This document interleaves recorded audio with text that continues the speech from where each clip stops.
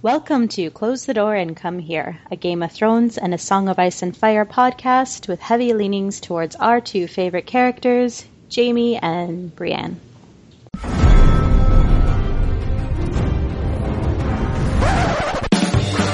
was a bear, all black and brown and covered in hair. From there to here, from here to there, the bear, the maiden fair. So this podcast will contain spoilers. We will spoil the books, we will spoil the show, we will spoil everything. We're covering Game of Thrones Season 4, Episode 10, The Children. Tonight we have the usual suspects, Torg. Hello, I am Torgover. You may know me as Evil Torgover on Tumblr. And Chicky. Hi, this is Chicky. I'm Chikrin on Tumblr. And YD. Hi, this is YD, and you can find me at Yellow Delaney on Tumblr. And Eon. Hi, this is Eon, and you can find me at Eon Blue Negative on Tumblr. I'm Lot, or Lady of Tarth -posts on Tumblr. You may be sensing a mellowness to the panel tonight. This episode was rough. I'm just putting that out there at the top. I am really feeling it tonight. Woo! You would, Torg. Should we warn that we might go a little long this episode? Yeah. I think we might rant and rave a little bit, so just a heads up. Okay, let's start with this recap. Some sections is a long recap, so if at any point you want to interject, just feel free. Okay. So we open up with Jon, and he's heading out onto the north side of the wall. He's walking into the woods where he is captured and taken to Mance. Jon reveals that he was loyal to his vows to Mance, and he replies, all of your vows. They drink to Ygritte and to the giant Mike the Mighty and to Gren. Mance wants to get through the tunnel. He knows he has more men than the Night's Watch, and he tells Jon he's already sent 400 to climb the wall.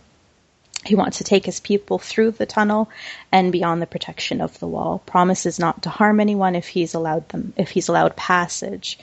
If not, he tells them he's going to kill them all. Jon is, during this whole scene, eyeballing the knife that the guy's cutting the meat with. Mance realizes that Jon's come to kill him, and in that moment, a horn blows, signaling that there is an attack. And then, late to the party, an army of thousands streams into the woods where the wildlings are camping. There's a stunning aerial shot above the forest as you see the horses riding in, and they're cutting down the wildlings. Mance sees it's a slaughter and yells for everyone to stand down. And then there's this fantastic shot of Stannis and Davos as the smoke clears and they're coming in to save the day. You guys are late. Davos announces Stannis as the one true king of Westeros. Stannis tells Mance it's customary to kneel when surrendering. Mance tells him we do not kneel. Stannis asks that they be taken away. Davos wants to know what Jon is doing there. He tells him he was sent to discuss terms, reveals that he's Ned's son. Stannis asks what Ned would have done with them. Jon suggests that they take Mance prisoner and they listen to what he has to say, and he also suggests that they burn the dead. So, why did they wait to the end to bring Stannis in? What do you think? Well, possibly because I hate until this episode? Yeah. Because I hate comma. Oh, poor comma. Well, at least it was in daylight. She's got to be stoked That's about true. that. He was partially well lit in that scene, I have to say. He was late, but he did show up. What did you guys think of the whole scene? Well, backtracking a little bit, during the Jon and Mance scene, did anyone else get really distracted by the background focus? Of, the person was moving in the background. I mean, they were, picking up cups, and then they, put down the knife. Did that weird anyone else out? There was a lot of busy work going on in the background. I did notice that. I wasn't hugely distracted by it, but I did notice it. it wasn't until my second rewatch that I even realized it was because John was supposed to be paying attention, trying to find a weapon. Yes. But it just weirded me out my first watch. I was like, I was totally going to taken out say, of the scene. initially I actually got the impression that they were plotting something against John, and then I realised he was checking out the knife. So that was a little bit disconcerting. I don't know. My first watch, I perceived him as just looking for a weapon, but maybe that's just in my nature to do that as well. Because you always look for the weapon. I was hoping to see like a woman cradling a baby or something. Yeah, we didn't get Dala. Yeah. No, she'll be introduced as a proper character next year, probably. Do you think so? Well, if they're going to have her, they wouldn't have her just for the last episode. Yeah, they did kill off a lot of cast this year, so they'll be able to cast some people. They did. There was a clearing out. It was, but we are getting the Dornish. We're getting all the Dornish next season, and perhaps the Ironborn. We're not sure. Yeah. That proper northern drink looked a lot like curdled mare's milk to me. Yes, I love the idea of the wildlings just sitting around drinking milk like manly men they are. Like those badasses they are. I did like that they drank Tigrit like that, and that they did a little bit of a name check for Mag the Mighty. That was nice. I actually really liked that scene as well.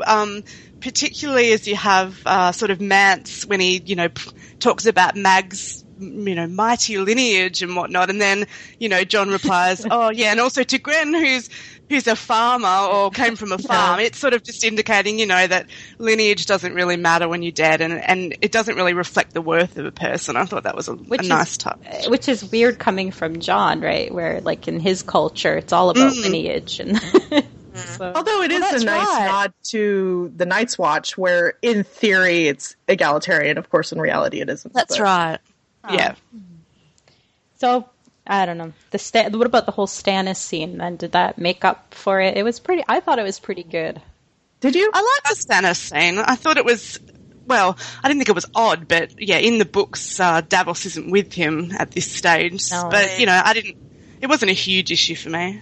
I don't know. I guess I just really liked seeing the aerial shots of his armies riding into the woods. I've got to say there were a lot of really nice sort of aerial shots in this episode. A lot of nice scenery as well.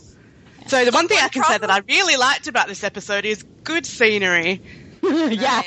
It's another point. I'm going to bring up how beautiful the scenery is. We're really stretching on this one. When the best thing you can say is there was good cinematography, and then that says really nothing. It was pretty. It was pretty. The one problem I did have with it is Davos being there, because in the books Davos is at Eastwatch by the Bay, and he's about to leave to go have a talk with Wyman Manderly, and Stannis wanted him to talk with Wyman Manderly to try to gain support for the North, because they only had 1,500 men with them whenever they did go to the wall. They didn't have the backing from the Iron Bank of Braavos at that point in the book. Yeah. So I'm wondering, this is kind of just the thought kind of has me worried that are they even going to go that route with trying to gain some of the better have Wyman Manderly. I know, right? I wouldn't hold my breath I don't think that's okay. So does anyone want my take on the Stannis thing as the lone Stannis fan? I assume. Sure, go ahead. I'm a Stannis fan. Okay, I love Stannis. I was really unhappy with the way that they did it, and here's why. John is in the tent negotiating with Mance, and Mance was a little bit more forthcoming and reasonable here than he is in the books, but that's fine. I don't mind that. But it seemed like John and Mance were kind of possibly hammering out a deal. And then all of a sudden, the horns sound, and these guys come riding in and cutting everybody down. And the music was kind of ominous, and you had a feeling that an enemy had arrived, or I did. I was like, I knew what was going on, but I was like, this doesn't feel right. It didn't feel good to me, the way that Stannis arrived. It didn't have anything like the triumphant moment that it feels like when Stannis kind of rides in and saves the day in the books. And Mance rides out to fight Stannis. He doesn't just roll over. No, and you're right. He doesn't just surrender. I mean, Yeah. he's got that whole, I don't want any more bloodshed of my people going in this episode, but that's not the way it goes down in the book. And it's funny, you're right. I agree with you on that. I was actually chatting to a friend while I was watching, and she's a show watcher, and she said, "Oh, who is that? Who's coming?" And I said, "I think it's Stannis," but the atmosphere was, you're right, the atmosphere was wrong. Yeah, it just felt off to me. I mean, I'm a Stannis fan, and I wanted him to have that really triumphant moment. It Kind of stole a bit of his thunder. It did. Well, yeah, because, I think it meant a lot more because he pretty much took the men that he did have at that moment in the books and just went up to the north to because he felt like it was his purpose, because his duty. His duty. Right. He did it for the realm. Mm-hmm. And this when he has like the Golden Company backing him, now it just feels like I feel bad for the wildlings. It looks like thousands of these knights and soldiers are just killing like about a couple hundred wildlings. Yeah. Right, and it's as Chicky was saying. I mean, Jon and Mance were, hammering out a deal so well. They were kind of at the point where perhaps that might have been going awry, but they were sort of they were in peace talks. So rather than Stannis sort of coming in and saving the day, it was sort of a slight impediment, maybe.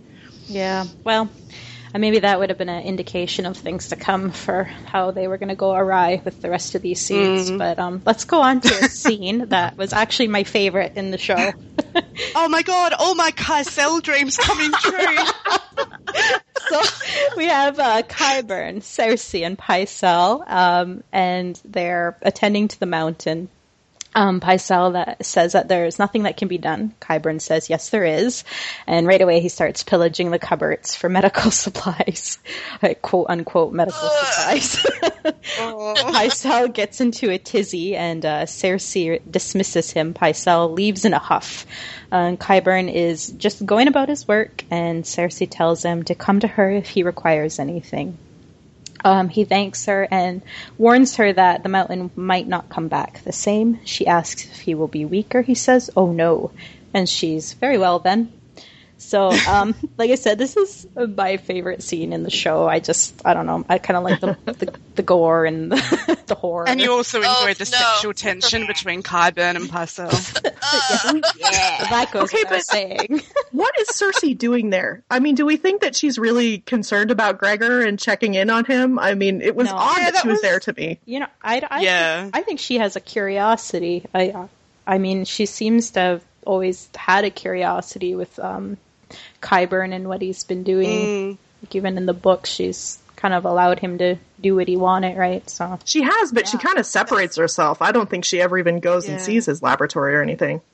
Well, I think she knows exactly what's going on there, but I don't think we do. I think, maybe for the show, they do just have her there to show that she's, his supporter, his backer, I guess, allowing him to do these things. Because I don't know how otherwise they would have illustrated it. You know what I mean? Yeah, I mean, look, out of all the poor characterization in this episode, this is the one I'd probably have the least issue with. Yeah. Would it really be poor characterization to have her know what's going on when her Frankenstein monster is? It's not that she knows. My issue is why she even there. She does tend to distance herself from all of that in the books. But like I said, not a huge issue for me. Yeah, like you said, compared to what's coming up, I can let this one go. So the next scene is Tywin and Cersei. Oh, god damn it. Okay, so they're discussing her betrothal to Loras, and she reminds Tywin of sitting on the throne with Tommen and how she was going to poison him if someone awful was coming to take him away. And now that someone awful is coming to take him away, and she's referring to Marjorie, but she's also referring, I think, in the scene to Tywin himself. And she says that she will burn their house to the ground before she allows Tywin and Marjorie to fight over her son. And then he says, how will you do that?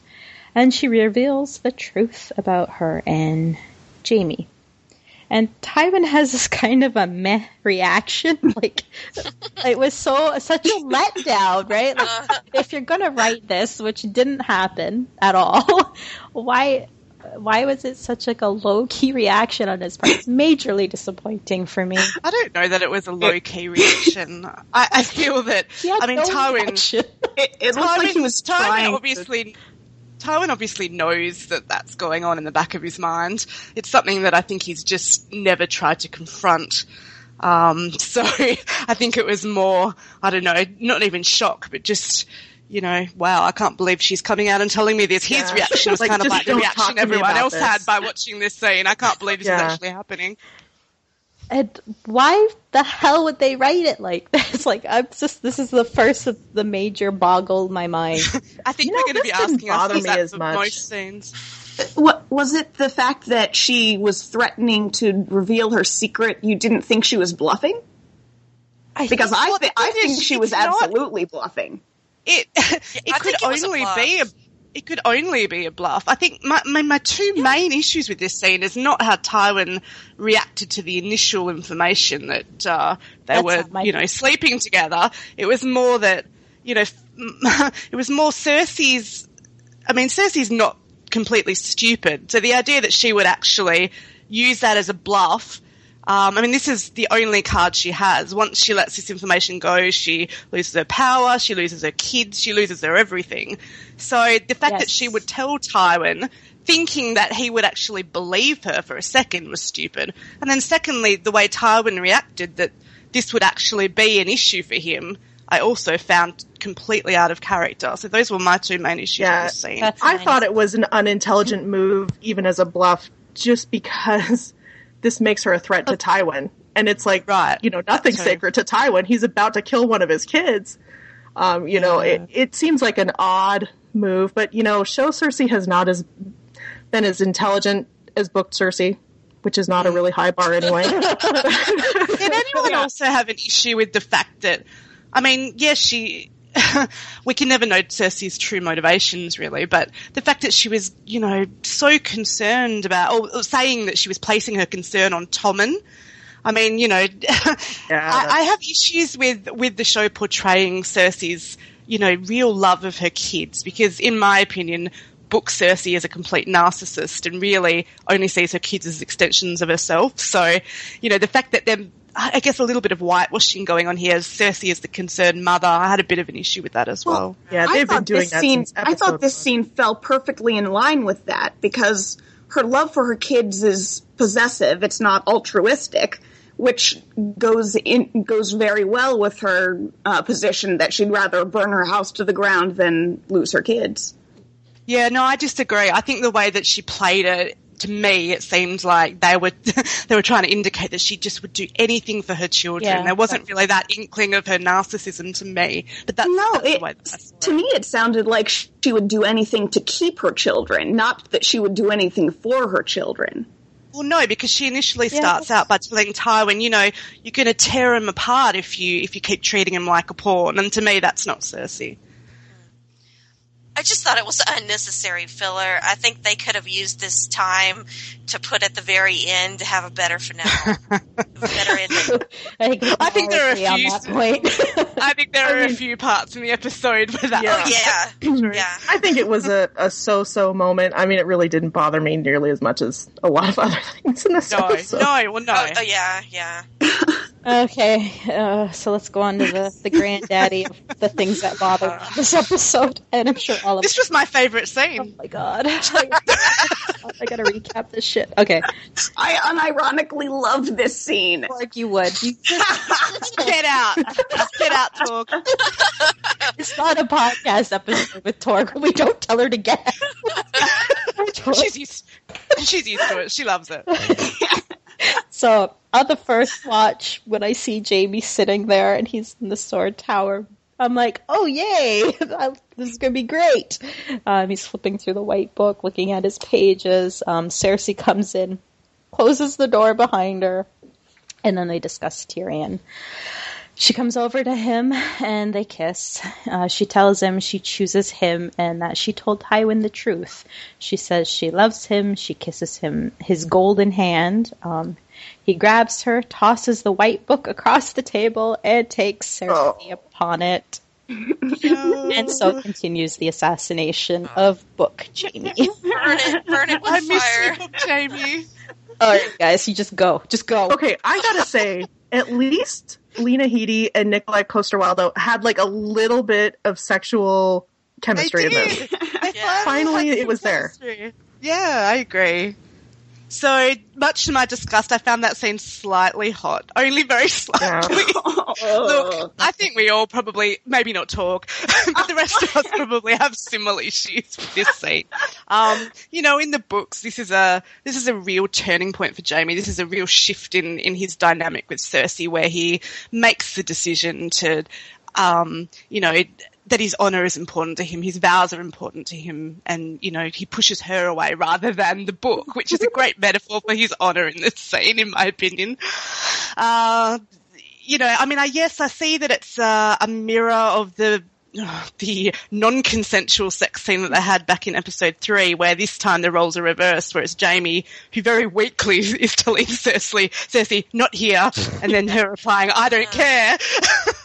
But yeah, to me, it just makes Jaime look, it makes him look stupid in this, in my opinion. She's putting all her charms on him. She goes down and kisses his golden hand, where before she was completely repulsed by it. I have a lot of issues with this scene. But I'll let, someone else give their opinion. Maybe Torg. Yeah, Torg. Okay, well, actually, I loved it because it was exactly the inversion of such a scene that we all expected to go in a completely different direction. Why is that? I loved that it fucked with book readers' expectations. It accomplished the exact thing that the Sept sex scene should have, and did when I first read the scene. When I first read that scene in the Sept, I was like, no, what are you doing, Jaime? No, no, no. That's funny, because I actually loved the Sept scene.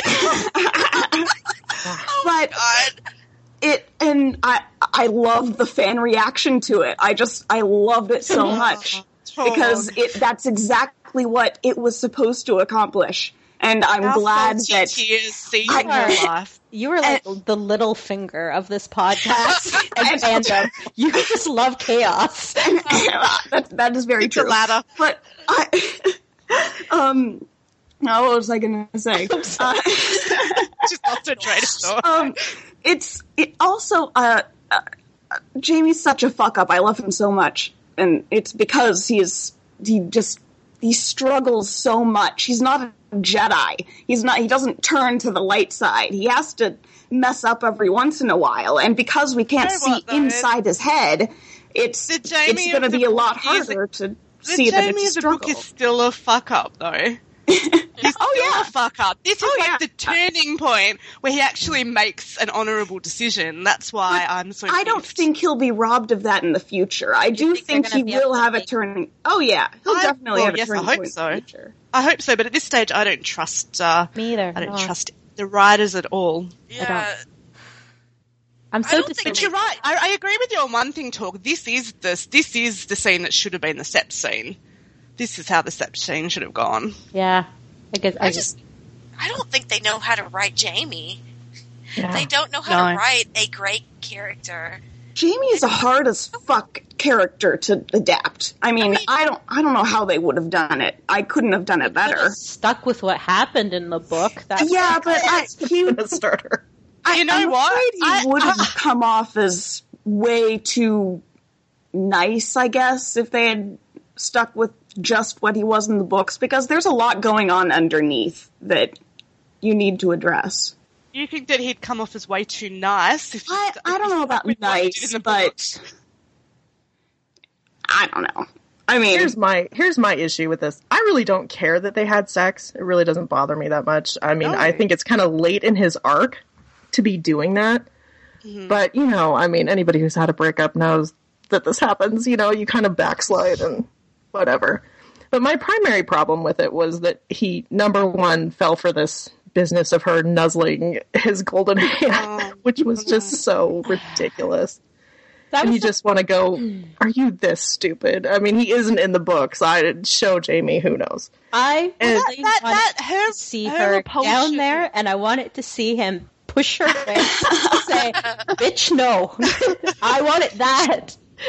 Well, her repulsion of that hand in episode 3 was partially what prompted him to do what he did in episode 3. He was so enraged by it. So all of a sudden, her, nuzzling his hand is, oh, wow, she really loves me. Yeah, that's stupid, Jamie. So stupid. Yeah, and then, of course, tossing the book. I mean, it was just kind of a deliberate, I don't know. A big fuck refusal to follow his arc from the books. And I mean, I agree with Torg that they did it intentionally. I do agree that it was intentional. I do too. And it really pisses me off. You know what? I was actually saying to Chicky the other day, please don't hurt us, lot, that because Chicky was saying to me, I wonder if Jamie had actually written about Brienne in the White Book yet. Me too. And she went back and checked and he hadn't. I had already checked. And I said, you know what? It's a damn good thing he hadn't written Brienne's name in that book yet. Gosh, the way he tossed it aside after. Which is why there's very clearly hope for the future. Yeah, but here's my problem with that. I'm not saying there's no hope for the future, Torg, but I agree with Chicky. It's a bit late in his arc to be doing this. It should have been done earlier. It's very late, and here's my primary problem with that. It's pretty clear that next season is going to wrap up most of Feast and Dance, at least the storylines that exist that are published for most people. Mm-hmm. And so you're talking about Jamie leaving with Brienne in like 10 episodes from this point, and it's like for him to be silly enough to fall for Cersei at this point and then think that, 10 episodes later he's going to make a different choice and go with Brienne. I just don't feel like it's enough time. It feels so love triangle-y to me. I don't like it at all. What could they possibly orchestrate Cersei doing to get him to see her for what she is and to turn from her? Like, I have no doubt that they'll do something. Walk in on your shagging lance or something. They'll do something, but the question is, will you buy it, I guess. Will you buy that he wouldn't put up with almost anything at this point? Because it seems kind of like he will. She just told him that she doesn't consider Tyrion a member of her family, and he's really upset about it, and then he just goes ahead and has sex with her. So, I mean, the amount of effort she's put into killing his brother who he loves, if that's not enough to turn him away from her, then... but I guess. I mean, I still think... I'll buy it. I'll just say that I'm probably going to buy it because. Okay. Well, you have the book. You have a book lens to look through, I guess, is my thing. And if you kind of take the show as the show, would you buy it? I guess we'll find out if it happens. I guess who knows. Eon hasn't had a chance to chime in. Did you have any additional thoughts before we move on? Nah. Are you good? I'm sorry, Eon. I have very strong opinions about this episode. I think Jamie was just thinking with little Jamie. Okay, moving on. His sword. Oh. Yes. I do have to say, I think the fact that it was on a table it was not intentional, but that was the best little cherry on top. Oh my god! Torg, get out! Just get out. Every get out. Take a shot. Not our table. Not our table. Dare they besmirch our beloved table in this manner? I am outraged. Okay, Daenerys. I never thought I'd be so happy for a Dany scene. Oh my god! I've got to say, I actually really liked this scene. Me too. Do I have to leave the podcast now? Get out! No, get out! I liked it for telling Dany to get out. Okay, so so she's listening to a former slave. He's an old tutor, and she has this look on her face like she's expecting him to be thanking her, and instead he tells her that he has no home, and he wants to sell himself back to his old master. She allows him to sign a contract with his old master, no more than 1 year. Barristan warns her that this move might have the former masters taking advantage of the decision. And then a man comes with a bundle in his hands, and he's crying, and he reveals the charred remains of his 3-year-old little girl.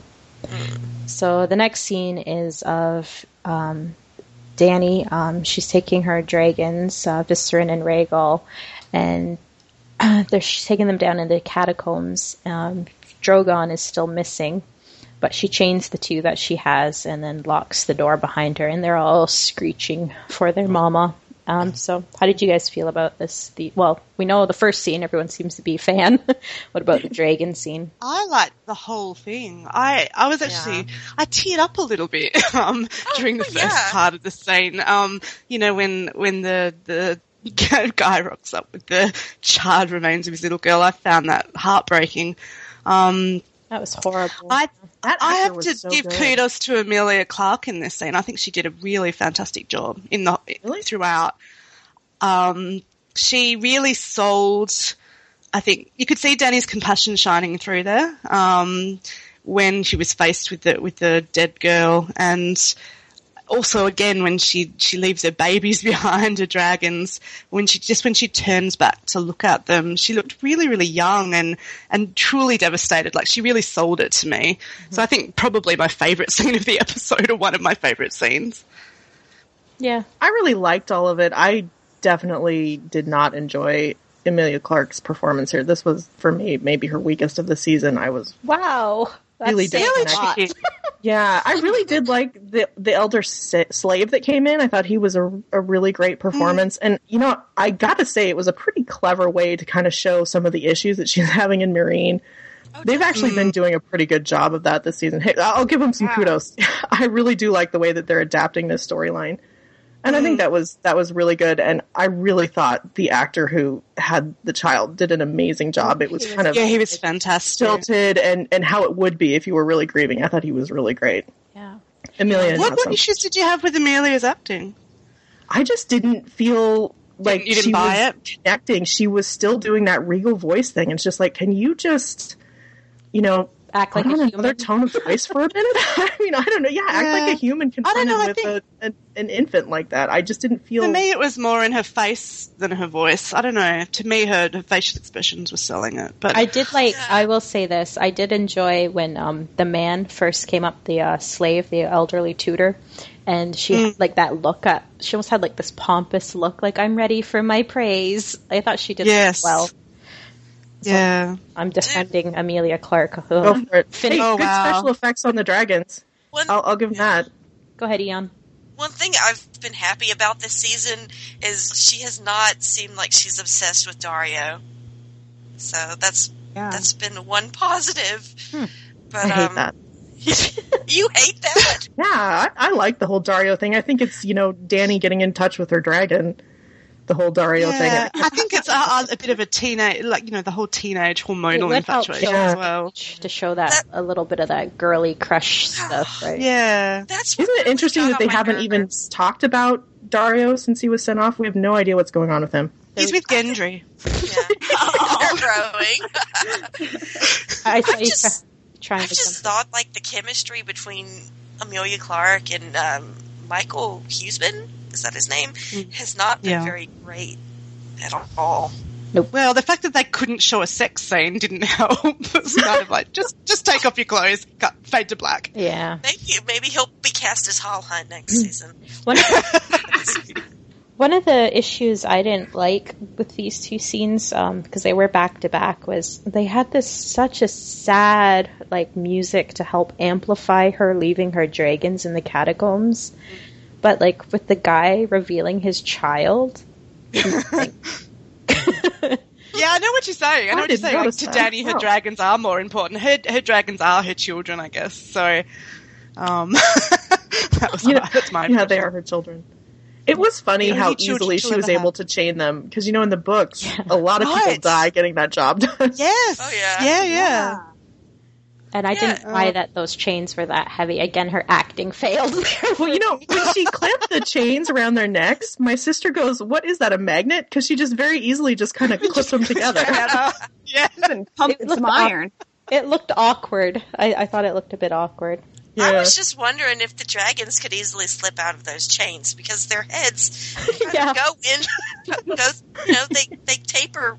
Their head tapers through their neck. You know, it's not like a huge head and a neck. It's just, you know, a smooth head and neck. You know, and then putting a chain around that, I think they'd slip out of it. Maybe it's like one of those things where, like, the more you struggle, the more it tightens. Oh, God. No, that's like a torture device. Magic chains. How to chain your dragon. Okay. I think Dany needs to learn how to train her dragons. She does. Sure does. Okay, Good scene, though. Overall, good Dany this episode, I would say. Yes, I liked it. Okay, Aemon at the wall. So he's giving the funeral rites for the dead men, and they're burning their bodies. And through the flames, we see Melisandre. And then the next scene is of Jon, and he's speaking with Tormund, and he asks him if he wants him to say any words for his dead men. And he says, the dead can't hear us. Jon turns to leave, Tormund stops him, and they talk a little bit about Ygritte, and he tells him that she belongs in the north. So the next scene is of Jon building a funeral pyre and lighting it on fire, and we see him burning up Ygritte's body. It was pretty short. Any thoughts? The scene with Melisandre, whenever she's looking through the flames and she sees Jon Snow, correct me if I'm wrong, but wasn't there a part where Melisandre says, like, when I look into the flame, all I see is snow? Snow. Yeah. Yes. I thought that was, and I thought that was pretty cool. Well. Yeah, I thought that too when I saw it. That quote came into my... I thought that was a really beautifully shot scene. The scene of when Jon's laying Ygritte's body to rest, and you know, he does it near a weirwood, which is sort of very apt in this scenario because you know the free folk keep the old gods. And correct me if I'm wrong, but I think Ygritte's bow was made of weirwood as well in the books, and she just looked really peaceful, just sort of finally at rest. So I thought that was a really lovely scene. Yeah, I was happy they took the time for that. It was kind of a nice moment in this episode. I liked it. Yeah, a little nice bit of like respite, I guess. Yeah. I think even Jon Snow's hair even reflected this episode because he was pretty sad. His hair was sad this episode. His hair was sad. Was it? I didn't notice, I have to say. Droopy. It was limp and sad. Even his hair was sad. That's some grief. That's love. The curls. Yes. The curls weren't even maintained right. I mean, his hair was sad. Maybe he lost his Pantene. When you can't even take the time to apply your gel, that's hard. That's tough times, you guys. Okay. So this scene is going to be a bit controversial as well. It's Hodor, Bran, Mira, Jojen, and Summer. And so Mira is afraid for her brother. He's not doing well. Jojen's failing. Bran yells at them when he's at the top of this hill with Hodor, and they look up and they see this massive weirwood tree in the distance. And this is the one where I was going to say some beautiful scenery. It was so gorgeous. Gorgeous. Yeah. It was really magical. So bad. I'm sorry. What was that, Ian? I just want a weirwood tree so bad. In the backyard. Aren't they? Yeah, they're gorgeous. It had the shot of the tree with the sun kind of streaming behind it and all surrounded by snow. I thought it was really magical. Yeah. I just would like one without a creepy old man living under it. Yeah. Well, you get pests every now and then. Okay. So Time to bring in the exterminators. So they're crossing this flat plain heading towards the tree when a skeletal arm reaches up from the ground and grabs Jojen. Oh. And okay. I know this isn't in the books at all. But I kind of loved these skeletons. Were they meant to be white? Because they didn't look like white. No, they're beyond that. They're like Jason and the Argonaut skeletons, right? Yeah, they are. 1960s stop motion picture. Army of Darkness. Army of Darkness, yes. Where was Ash when we needed him? We should have heard a chainsaw in the background. That's the best crossover ever. Ash just jumps over the hill. I don't think the writers intended for this scene to be hilarious, but I was laughing my way through it for quite a while. So funny. Mira was a total badass. She was. I loved Mira in this scene. She was so fucking cool. As was Summer, who saves Bran. When one is trying to jump on Bran, and then immediately after that, Bran wargs into Hodor. We see a scene where Mira is saving Jojen. She pushes him down and away, and Jojen screams and tells them to run and save themselves. And then he is stabbed repeatedly by one of the skeletons. Two more skeletons are running at the husk that is Bran's body, and then we see a fireball. I was like, what the Fire grenade. Fireball? What is this? And one of the children pops out and tells them they have to come with her if they want to live. Mira hugs her brother and ends his life before running to the tree to join them. The child tosses another fireball at Jojen's body, and then a couple more for good measure at the skeletons outside. Yeah. Okay, so help. That child of the forest is named Leaf, and from what I remember right, she never throws fireballs. She has a torch. She has a torch, and she's very fast, and she's darting in and out, and she's catching these whites on fire. And we also have cold hands, too. Yeah. Right. And it looks like it was daylight, and from what I thought that whites only came out at night. But they're not whites. They're just creepy skeletons. Yeah. It was kind of dusky, I think. It was close. It was sunny earlier, and then it cuts to it being slightly darker. So the I sun would did look like it was setting. Yeah. Well, maybe, I mean, they are in the north. Right. Maybe it's like, in the north on Earth, where they have extended long daylight hours. But not in winter. I don't know. So it's I like that funny we're to arguing me. this point. I know. It's funny that we were talking last podcast about effects and how it can affect your enjoyment of the story, because that was really illustrated in this episode for me. The skeletons were just not very well done to me, and the whole Leaf throwing the fire was just kind of the cringy kind of fantasy stuff that Game of Thrones has avoided so far. It makes me worried. A bummer. It honestly worries me for later on, whenever they do have more magical, whimsical things happening. What are they going to do? I don't know. It was to me just a cringer. I was cringing and laughing a little bit, and I was only upset later about Jojen, because at the moment it was all just kind of too hilarious. I don't know. Can't comprehend. Even the scene where Jojen's getting stabbed looked comical to me. With the skeleton. It was. That was so funny. Yeah. That was funny. This is what it's come to, us laughing maniacally at little kids getting killed. Not the fact that he died. So.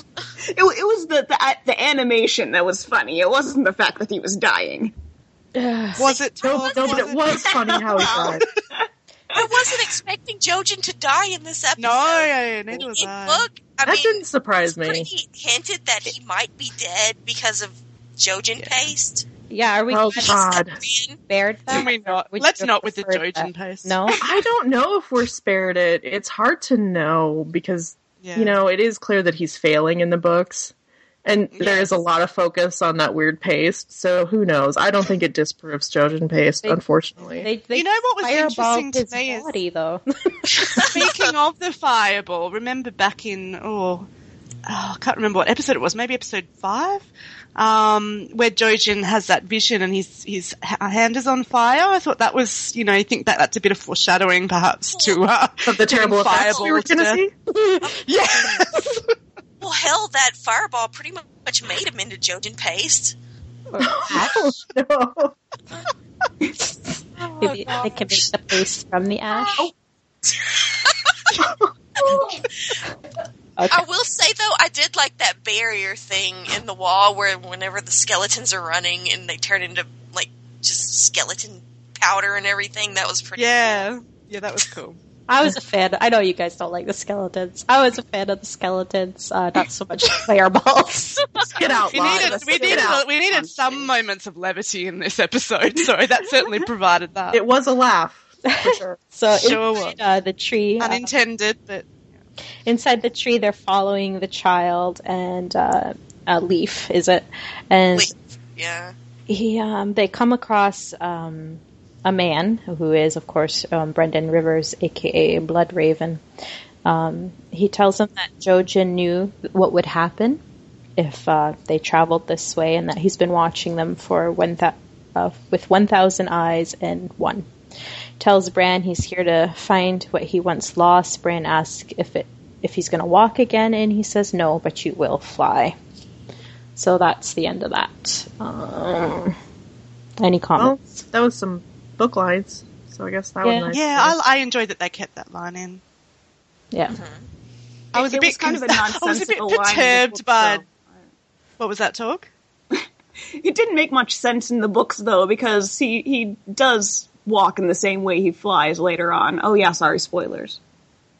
I think we did the spoiler warning. I think the theory is he may fly a different way eventually. Yes. Maybe. I was slightly perturbed by the way that Bloodraven actually looked, because when I was reading the books, I was kind of expecting... I think they describe him as kind of being emaciated, and he's, all white with the one eye, and he's sort of meant to be part of the tree, but here it kind of looked like this guy was just kind of, leaning back against a tree with a couple of branches over him. Like those were very clean tree roots. Yeah. Yes. It wasn't I needed dirt. As I thought it was going to be. In my head, when I was reading the chapters, I just had like a real creepy sense, dark, great craggly roots, like him being almost wooden looking himself. And he just looked like a dude getting ready to watch Wheel of Fortune. I think the Children of the Forest need a better housekeeper, because all those skulls, maybe they could get a Dwarg. Yeah. Oh, yeah. That was another thing, the weird ADR on Leaf's voice. Did anyone else notice that? I don't think I did, no. No, I can't say I did. Really strange. Okay. I guess they were trying to make her sound like a woman, but okay. Maybe it didn't work. I heard it pointed out, and then I tried to listen for it on a second watch, and I didn't really see anything out of the ordinary. Okay, so the next scene is Brienne, and she's popping her head up, and she's saying the horses are gone, and we see Pod pop his head up, and she starts questioning him about his knot tying skills.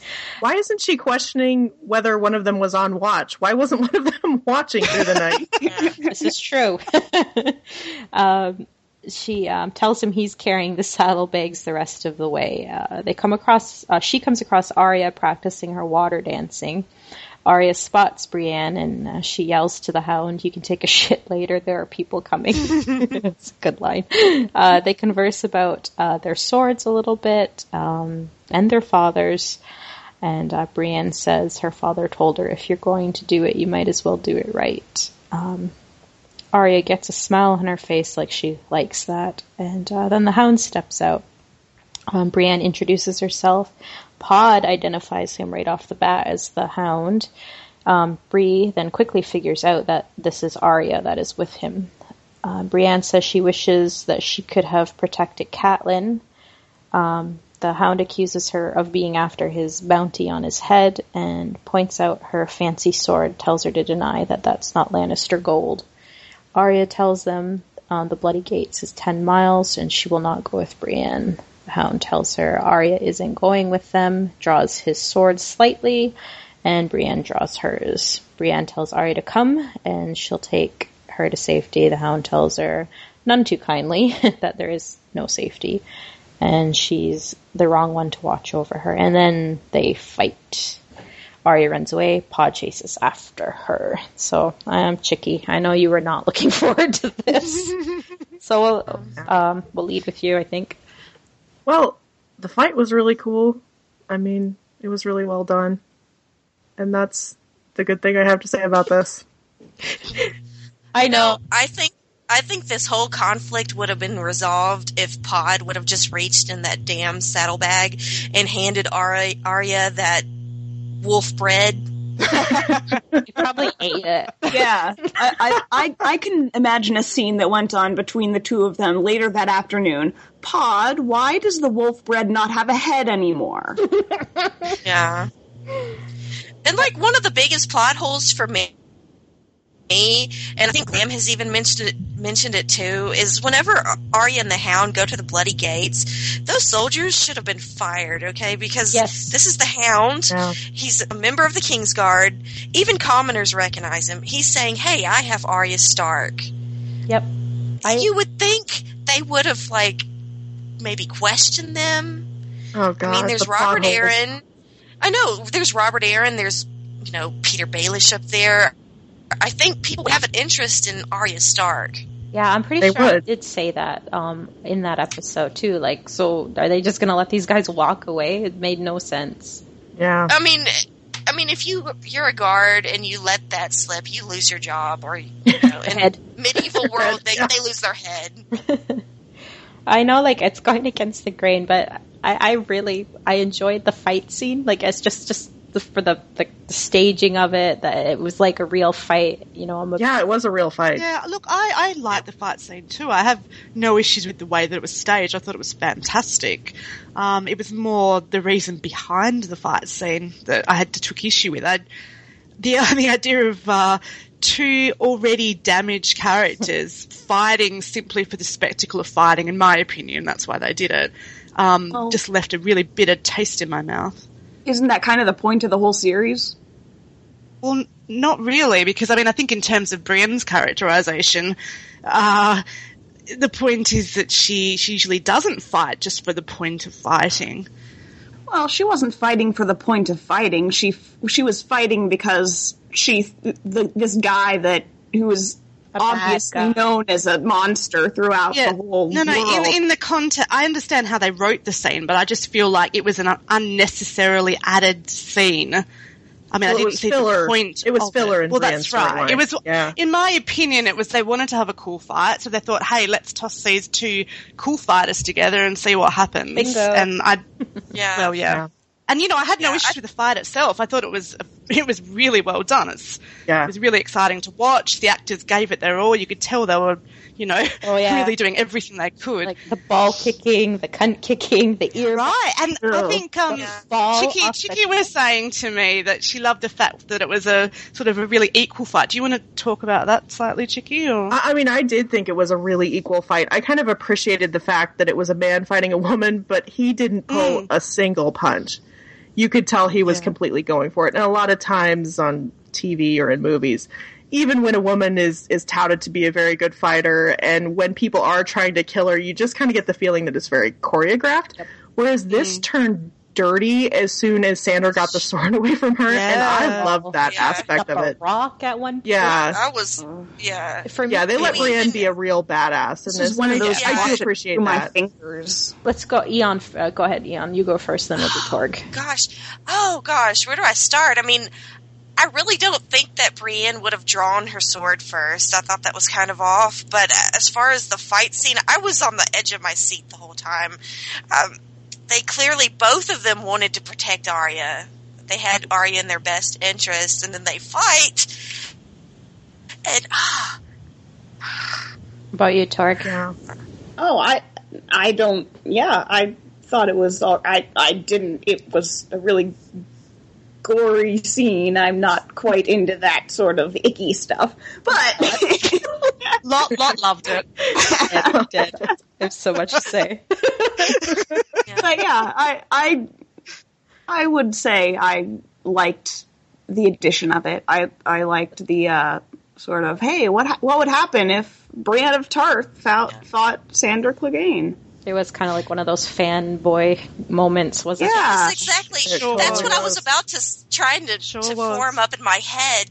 It just felt like, and Chicky, you probably know of in Reddit where they do the battle where they pit one character against the other.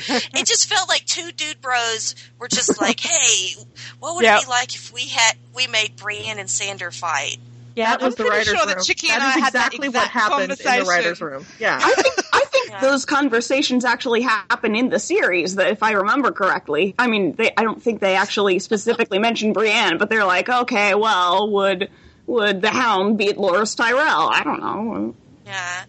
One thing I did like about the fight, though, is we saw Brienne go into like a berserker mode, because whenever she's in the melee, she went into some sort of berserker mode. Right, and that's and kind we of saw that.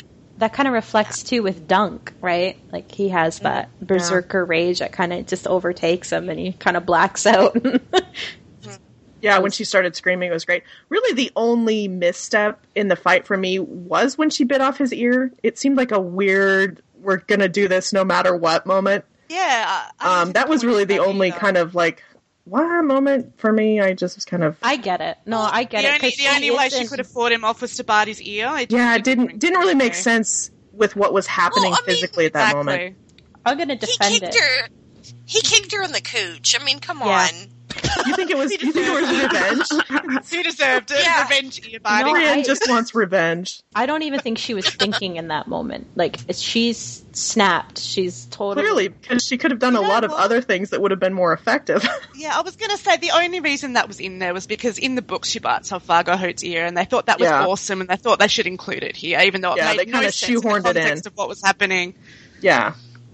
Yeah, I mean, I would have preferred if it was Locke. Obviously, we all would. But that actually made sense. It wasn't like completely glaringly off for me to have it in there during that scene, for me anyway. And can we just say how ridiculous it is for him to be bitten by people twice in one season? Yeah. What was the I point feel like of that the was initial absurd. bite?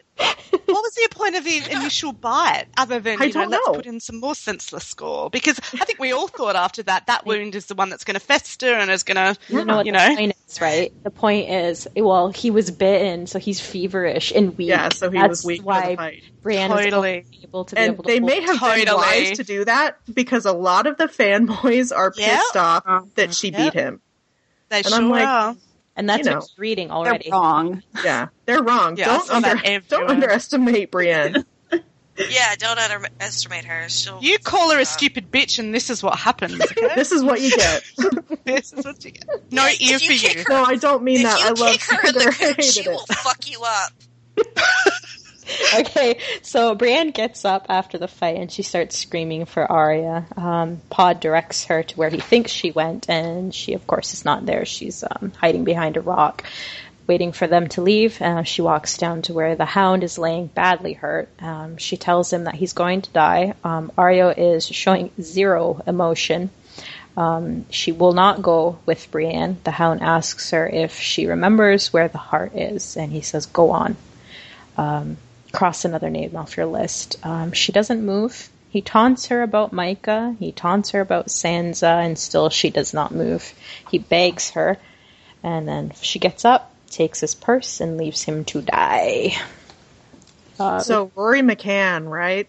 I mean, he turned it on for this scene. Amazing. Oh, yes. Maisie, too. I'm going to give some... Yeah, they were amazing. They were both great. They have some great chemistry, I think, as well. They did. I've watched that scene. I've watched the episode 3 times, and just watching him at that scene, it still makes me a little emotional about it. I mean, whenever he's begging her, oh gosh, he did such a great job. He did a great job. Gee, Eon, you watched it 3 times. Was this some form of self-punishment? Yes, it was torture. I had such a hard time doing the second watch. I got 12 minutes in, and I just wanted to turn myself I kept looking at the time remaining when I was doing my rewatch. I know, you guys. On Sunday night, after the episode, I was so mad because I was just like, oh my god, I'm going to have to watch this 2 more times. And I couldn't really. That's so funny. I just finished my rewatch about 2 hours ago because I was putting it off to the last minute. Me too. She's still bitter. Okay, so the next scene is Tyrion in his cell, and he doesn't look at who's coming into the cell, and he just says, "Get on with it, you son of a whore." And Jaime replies, "Is that any way to speak about our mother?" I like that line. Oh yeah, hi, actual book, Jaime. Nice to see you for a second. So Tyrion asks who's helping him, and he tells him Varys. He leads Tyrion through the tunnels. They have a touching hug and a kiss goodbye. Tyrion says, "Thank you for my life," and then he does not go where Jaime directs him to. He takes a detour. You find him popping up into the Tower of the Hand, where you find Shae in his father's bed. She moans, "Tywin, my lion," and she recognizes it's Tyrion, and she immediately reaches for a knife. They wrestle in the bed. He manages to strangle her with a chain, and very unbelievably, I might add, but we'll talk more about that. Tyrion says, "I'm sorry." He eyes Joffrey's crossbow, and we hear the Rains of Castamere lightly playing in the background. So before we go on to that bit, let's talk about this whole Shae and Tyrion scene. What about Jaime and Tyrion? Oh, Jaime and Tyrion. Jaime and Tyrion. So I mean, the highlight of the episode for me. Yeah. Yeah. I thought this was a total cop-out. I mean, you can tell with D&D that I think this is one of their favorite characters, and they didn't want to do the whole dark turn with Tyrion. That's how I felt. You're talking about the Tysha thing. Yeah. Talk about it, Eon, in case listeners don't know. Yes, with the Tysha. Yes, okay, with Tysha, whenever Jaime is freeing Tyrion, he reveals that Tysha, his former wife, was not a whore. He lied about it. And it totally enrages Tyrion. And Tyrion says, hey, guess what? I killed Joffrey. I poisoned him. And you know what? Cersei has been screwing fucking Lancel. Fucking Lancel, the Kettle Blacks, and Moon Boy. For all we know. For all rages. Oh, you're breaking up. Tyrion goes up to. Do you hear me? A little bit. Try again. Okay. Well, where do you want me to start? You were at. Well, for me, if I can just add on, I think by him not sharing that exchange that about Tysha, it eliminates Tyrion's rage and the reason why he goes searching out his father. Like it didn't. I agree. Why did he make the detour? Right. Yeah, because it didn't seem like an intelligent move. Jaime's telling him to hurry, and he runs off and does that. In the books, you're in Tyrion's head for this, and you feel him almost have like a break, like a psychotic break. Yep. He goes from thinking strategic Tyrion into just like almost a Jaime action mode, and he's just acting. And it's really well done, and it's clear that what Jaime has just revealed to him about Tysha, his first wife, has driven him over the edge. And that motivation seems to be lacking in this. Now, you don't hear many show-only watchers complaining about his motivation. I think maybe if he had actually murdered Shae, the way that he does in the books, where, she doesn't reach for a knife. It's pretty much he just kills her. Mm-hmm. I think if that had happened, maybe show watchers would be a little bit more intrigued about what his motives were. But yeah, I felt the lack of motivation in the show personally. And like I said, go ahead, Ian. To me, it just made everything seem flat. It didn't even hold any emotion to killing Shae. It just seemed like he was killing her in self-defense almost because she reaches for a knife. It was self-defense. I wouldn't say it was self-defense at all. I would say she was defending herself because I know they probably were trying to make it look like it was self-defense on his part, but to me it looked like she was defending herself against him, the aggressor. She reached for the knife first, though. Well, because I'm pretty sure she felt threatened. You think she felt threatened? Oh, definitely. And it's in her character to preemptively protect herself when she feels threatened. As any smart whore would. I was going to say, though, the whole strangulation scene, it just looks so terrible. Like, if somebody's choking you, you're going to fight. Like, there's that one point where her arms are lying flat against the bed. Like, she's not even attempting to reach for the chain around her neck. Yeah, it felt very Desdemona to me. It was kind of that. I'll just let you strangle me. Yeah. Yeah, it was very underwhelming. This whole Shae and Tyrion and then Tywin and Tyrion, it was very underwhelming when it should have been. Go ahead, Tark. If I might go back to the Tysha thing, that was one of my favorite, the most devastating thing I had read up to that point in the books, and that's like including all of the deaths and crap. Just because it's one of those personal jabs, and it was just one of the worst things. I felt so low after reading it. And I think that's the reason why this scene felt sort of empty. If I had gone into it not knowing that that's what was supposed to happen, I think I would have been perfectly happy with it.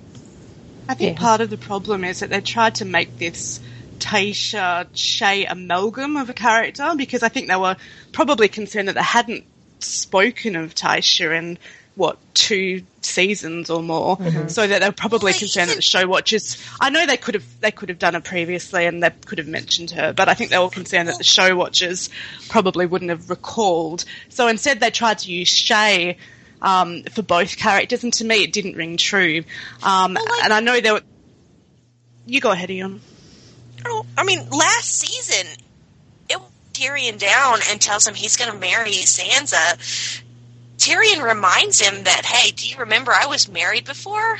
Yeah, but it was just a throwaway line. Oh, I've already been married once. It wasn't, I mean, to show watchers, I don't think that's something that really would have stuck in their minds. Although they've certainly brought back older things before. I'm not saying that they couldn't have done it. I think that was probably the motivation for not having Taisha back. I'm not saying it was a particularly good one. But like I said, I think they tried to use Shay in that role instead, and it didn't ring true because he just killed her? Well, he just killed her, and also the fact that, it was a real betrayal for Tyrion to find out that, Jaime had this part in, something that Tyrion always believed to be true wasn't. So as you were saying, Chicky, you see this break in him where what he, his worldview is totally changed. What he believed to be true was no longer true. Yeah. I just want to, what Ian was saying earlier, like, this is the point where Tyrion really flips, this is, he's no longer this great character that everybody knows in Game of Thrones. He turns where he... It's right. Everything he loves is turned against him, and he becomes bitter, and he becomes a mess. Right. Him killing his father... I don't think that's... I think it's more whitewashing of Tyrion, because, in the books he acts really spitefully towards Jaime in response to that, telling him that, no, it's me that killed your son, and, oh, by the way, the woman you love has actually been fucking around on you with multiple other guys. But we didn't get any of that at all. It's more, Tyrion, I guess, no rift with Jaime, no spitefulness. He didn't murder Shay, he was acting in self-defense. It was whitewashing to me, again. With Tyrion, yeah. You guys can call me terrible for this opinion as well, but I'm just going to give you a preemptive get out. all right, thank you. Well, I do think I'll take that. I do think that this episode was definitely not as good. This scene was definitely not as good as it could have been, but I really disliked Tyrion's chapters in A Dance with Dragons.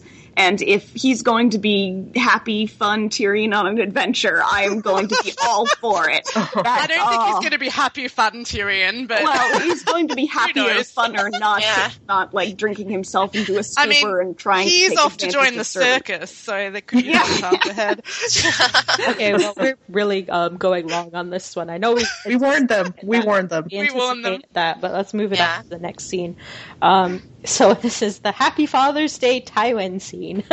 Tywin is sitting on the shitter, and Tyrion comes in with the crossbow, and immediately you see Tywin try to take control of the situation, and he says, "Let's go speak in my chambers." Tyrion tells him, "You've always wanted me dead." He admits, "Yeah, I did. But you know what? I admire you for not dying." Oh, God. He calls him a Lannister and that he wouldn't let him die. Calls him his son. He's really laying it on thick. Tyrion says that he loves Shay, tells him he murdered her, and Tywin says it doesn't matter, she was a whore. And Tyrion does not like that. Okay.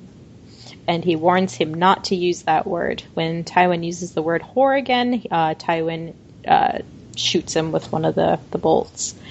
Tywin says, And again, there's another issue here with them trying to do that whole Taisha, Shay, same person thing, because in the books, it is again Tyrion reacting to Tywin calling her a whore, but it's understandable in that case that he would go off his nut when Tywin says that because of what he's just found out about the fact that she wasn't a whore. But in the show, well, Shay is a whore. Right. So mad. Shay was such a poor substitute for Taisha. She was. Yeah. Big time. Anyway, he gets shot again through the heart. So that's the end of Tywin. The next scene, Varys comes in and asks him, "What have you done?" And the next scene you see Tyrion getting put into a box and then onto a boat. And you see Varys turn to walk back towards the city, and then you hear the bells starting to toll. And Varys turns around and gets back on the boat. So. Priceless, dude, because that was just like Varys. He's like looking and he hears the bells and he's like, fuck. Yep. Abort! I really liked, just as a slight aside, although it is related to this scene, is Varys looking back. And I think, I don't know, as I was going through the episode again, you sort of get that sense that was a recurring theme in this episode of people not looking back, I guess, and not being able to go back because, with Dany, for example, when she locks her dragons away and then she looks back, but she has to keep going. And then, again, with Varys, with Tyrion, none of those people can go back to where they were. And with the next scene, also with Arya at the end, you have a kind of glancing back to Westeros and then, running across the ship and looking forward. And so I kind of like that, the way that thematic, sort of thing was running throughout the episode. Are we giving them that credit? Well, I don't know. That's what I would be doing. Am I overanalyzing, Chicky? No, you're probably right. I will admit that I'm pretty happy that Varys hopped on the boat with Tyrion because Corneth Hill has been awesome as Varys. Yeah, and right. In the books, after this happens, you don't see Varys at all until the epilogue of A Dance with Dragons. And throughout this series, I've been wondering about what's going to happen with Varys. And so... Do you think he and Tyrion are going to hang out and have some good times? In Pentos? Join the circus. Maybe for a little bit. I think I could get behind that. I could stand them having some scenes together. I have to backtrack a little bit and say this scene, or this section with Tyrion kind of ended up being a wash with Jaime because Jaime actually got a tiny bit of whitewashing in that the Tysha thing wasn't included. Because, of course, Jaime has, deceived Tyrion. But then they kind of undid it because Varys voluntarily came for Tyrion, and of course there is a theory that in the books that perhaps he was planning this. But, Jaime forces Varys in the books to come help Tyrion. And he, kind of puts Varys in a position where he can't go home again. Yeah. That decision that Varys makes for himself, Jaime forces on him in the books. So I did feel like they took yet one more thing away from Jaime. Yep, they did. Yeah, and it was like it felt weird, like when he was just saying, "Oh, you have more friends than you think. Varys is helping me." I'm like, okay, sure. We've got Varys and 3 of the Kingsguard. They're waiting for you. Everyone's in on it. So, the last scene. Oh. I do want to mention that I was a little disappointed that they didn't have Tywin's little not shitting gold bit. The show has a pattern of cutting out the shit, if you will. They cut out. It wasn't a line. No, it wasn't a verbal. But you had some shit in there. You didn't hear or see any shit, and God, you wanted to see it. I mean, she wanted a close up of the toilet bowl. Yeah. I mean, first Strong Belwas's epic steamer gets the axe. I mean, if they cut out Dany's diarrhea in the Dothraki Sea, I'm gonna die. Not the flux. Not the bloody flux. Not the pale mare. Oh God. Okay, I'm going on. Oh, get out!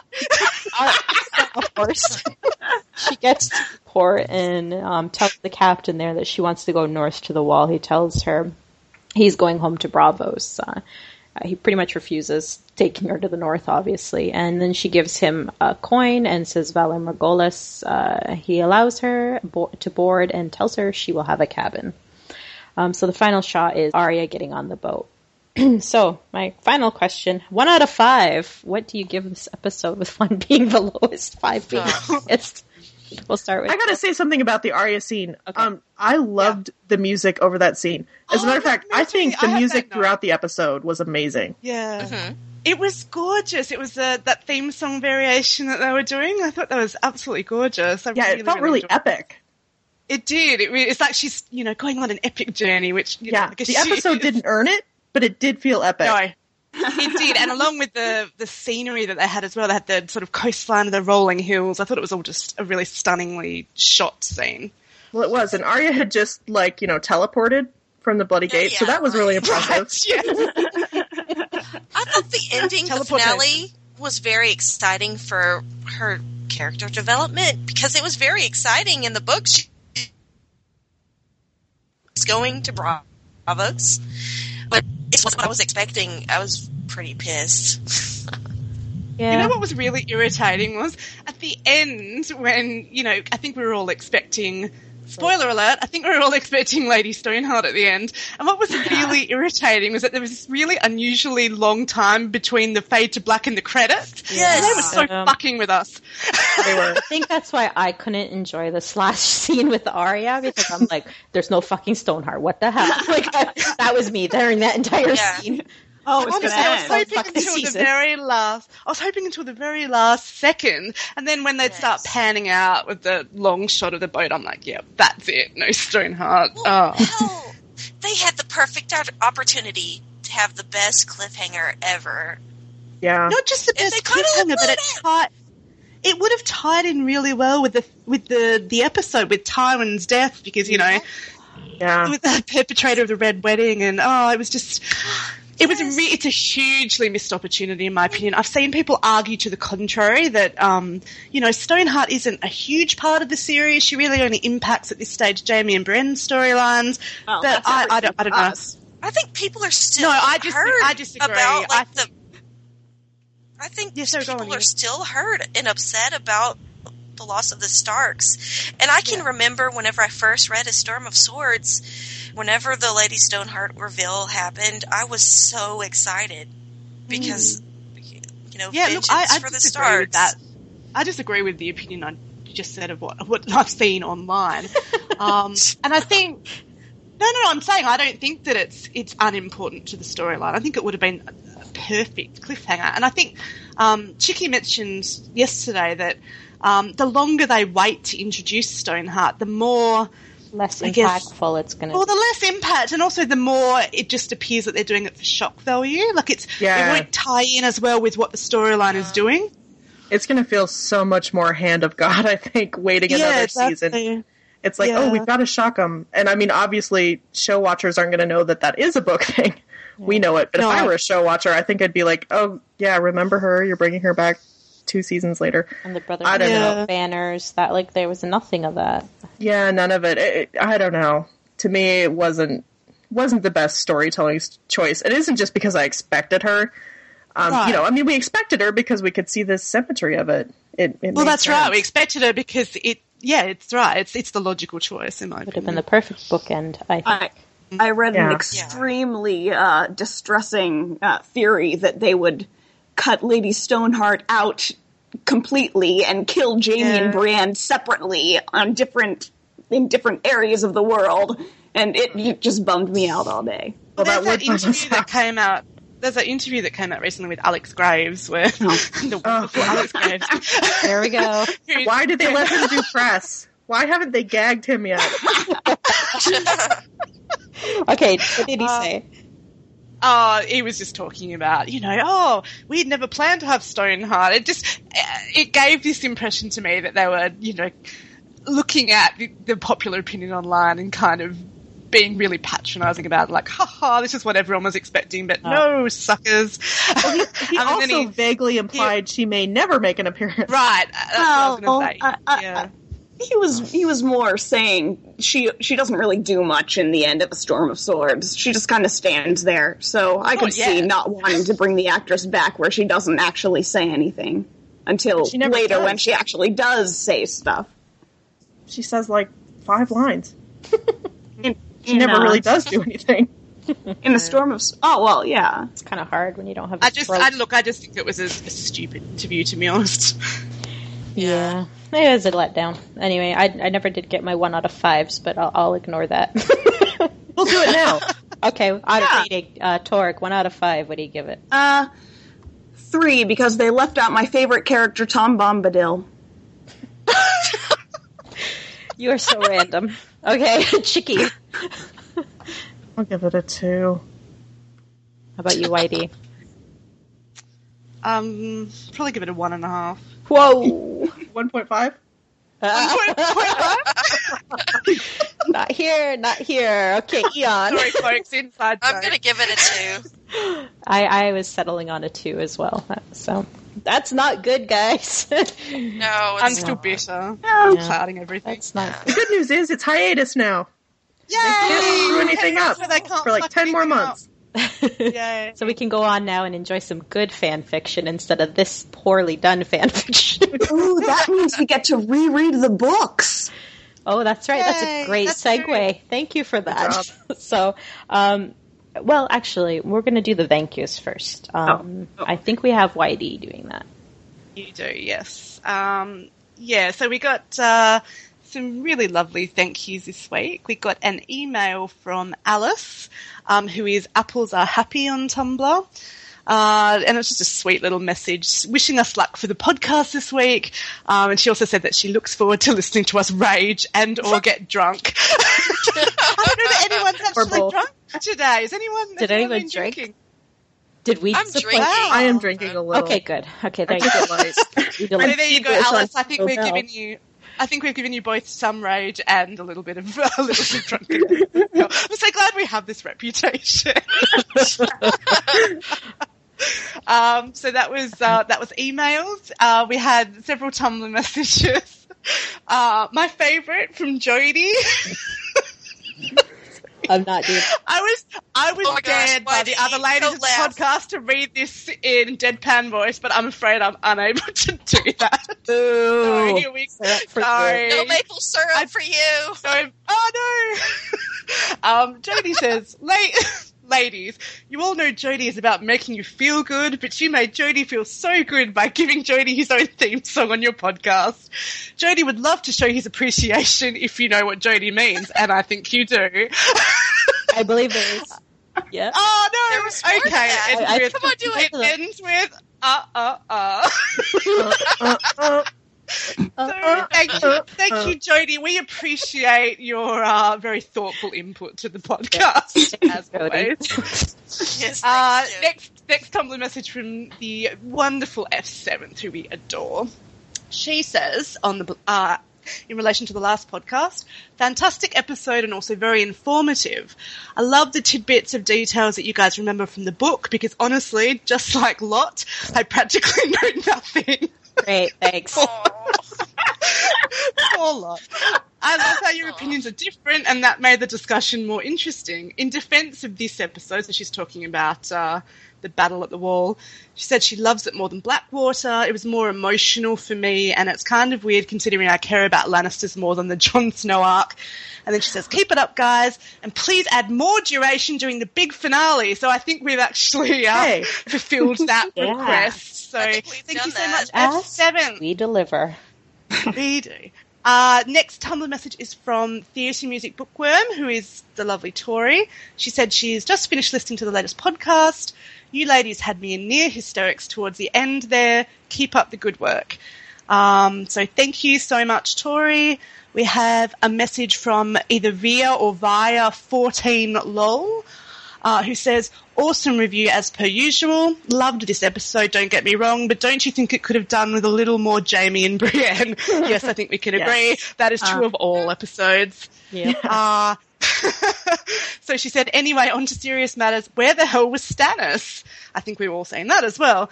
She said she was waited until the last 5 minutes of the episode and she was still looking for him. Thank God you had someone on the podcast who felt my pain. Presumably that's comma. Yay. And it said it made her feel a little better, just a little. So thank you, Via or Via 14lol. From Cynically Romantic, she says, I just want to say that I'm still ecstatic for the podcast, even with the atrocity of the finale. I'm more glad than ever that you're all going to do book chapters instead of the show episodes. Still a proud shipper and don't give up on the gravy. Thank you, Cynically Romantic.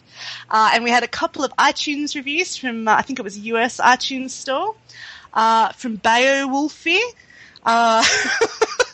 who says thank you. She said, thanks a lot. I had no knowledge of Lady Stoneheart before listening to the first episode, and now I'm very worried. Well, you clearly don't need to worry yet. She said, you spoiler warnings 20 minutes in. She does give spoiler warnings at least 20 minutes in. But she does say, I love the show, have listened to the first, and she's catching up. She says, keep up the good work. So, sorry for the spoilers, but it will be, thank you so much for the feedback. I'm so sorry. And just a very brief one from ABBA, 1949. I love that we're getting some Swedish love, and she says, or he, love this podcast. So thank you so much to everyone. That was Swedish iTunes listener, that last one? No, I'm just, that was a joke that fell flat because of ABBA. Oh, right, ABBA. I'm just dumb. No, I'm pretty sure it was my joke. Lot plays dumb. She's not dumb. She does. She knows things, you guys. She's not Jon Snow. I just want you to She's our amazing moderator. Don't give away my secrets. No one's listening at this point. It's fine. They tuned out 25 minutes ago. Okay, so we kind of mentioned that we are doing book reviews. The next episode, we're doing kind of a special overview episode. So listen to that. But if you want to watch for us on Tumblr, you can at closethedoorandcomehere.tumblr.com. We will. I'm so proud of you. Thank you. And so if we're trying to gonna post our schedule up of what chapters we're reviewing. So if you want to read along and be a part of that might be fun. I can't make you any promises. No promises. Probably whatsoever. more. Probably not as much rage to come for the book chapters. Yeah. We can drum up some rage, I bet. Yeah, we'll find I'm things sure to we fight can. about. I'm We'll sure. find it. If it's there, to be found, we will find it. You can also reach us at closethedoorand@gmail.com. And just a nice, gentle reminder, please do like us and review us on iTunes, because it bumps up our profile and makes us more popular, and we are popularity whores. We want it. We are. Also, if you would like to send us questions, we love answering questions on podcasts too. Thank you. I almost forgot that one. Okay, so I think that's going to wrap it up. The end of the series. Thanks, guys. Thanks for sticking with us through this season, guys. Yeah, we did it. I can't believe we did it. I know. This is crazy. High five, you guys. Fish pump. Fish pumps. Night, everybody. We love you. Night, everybody. Good night. We love you. Bye.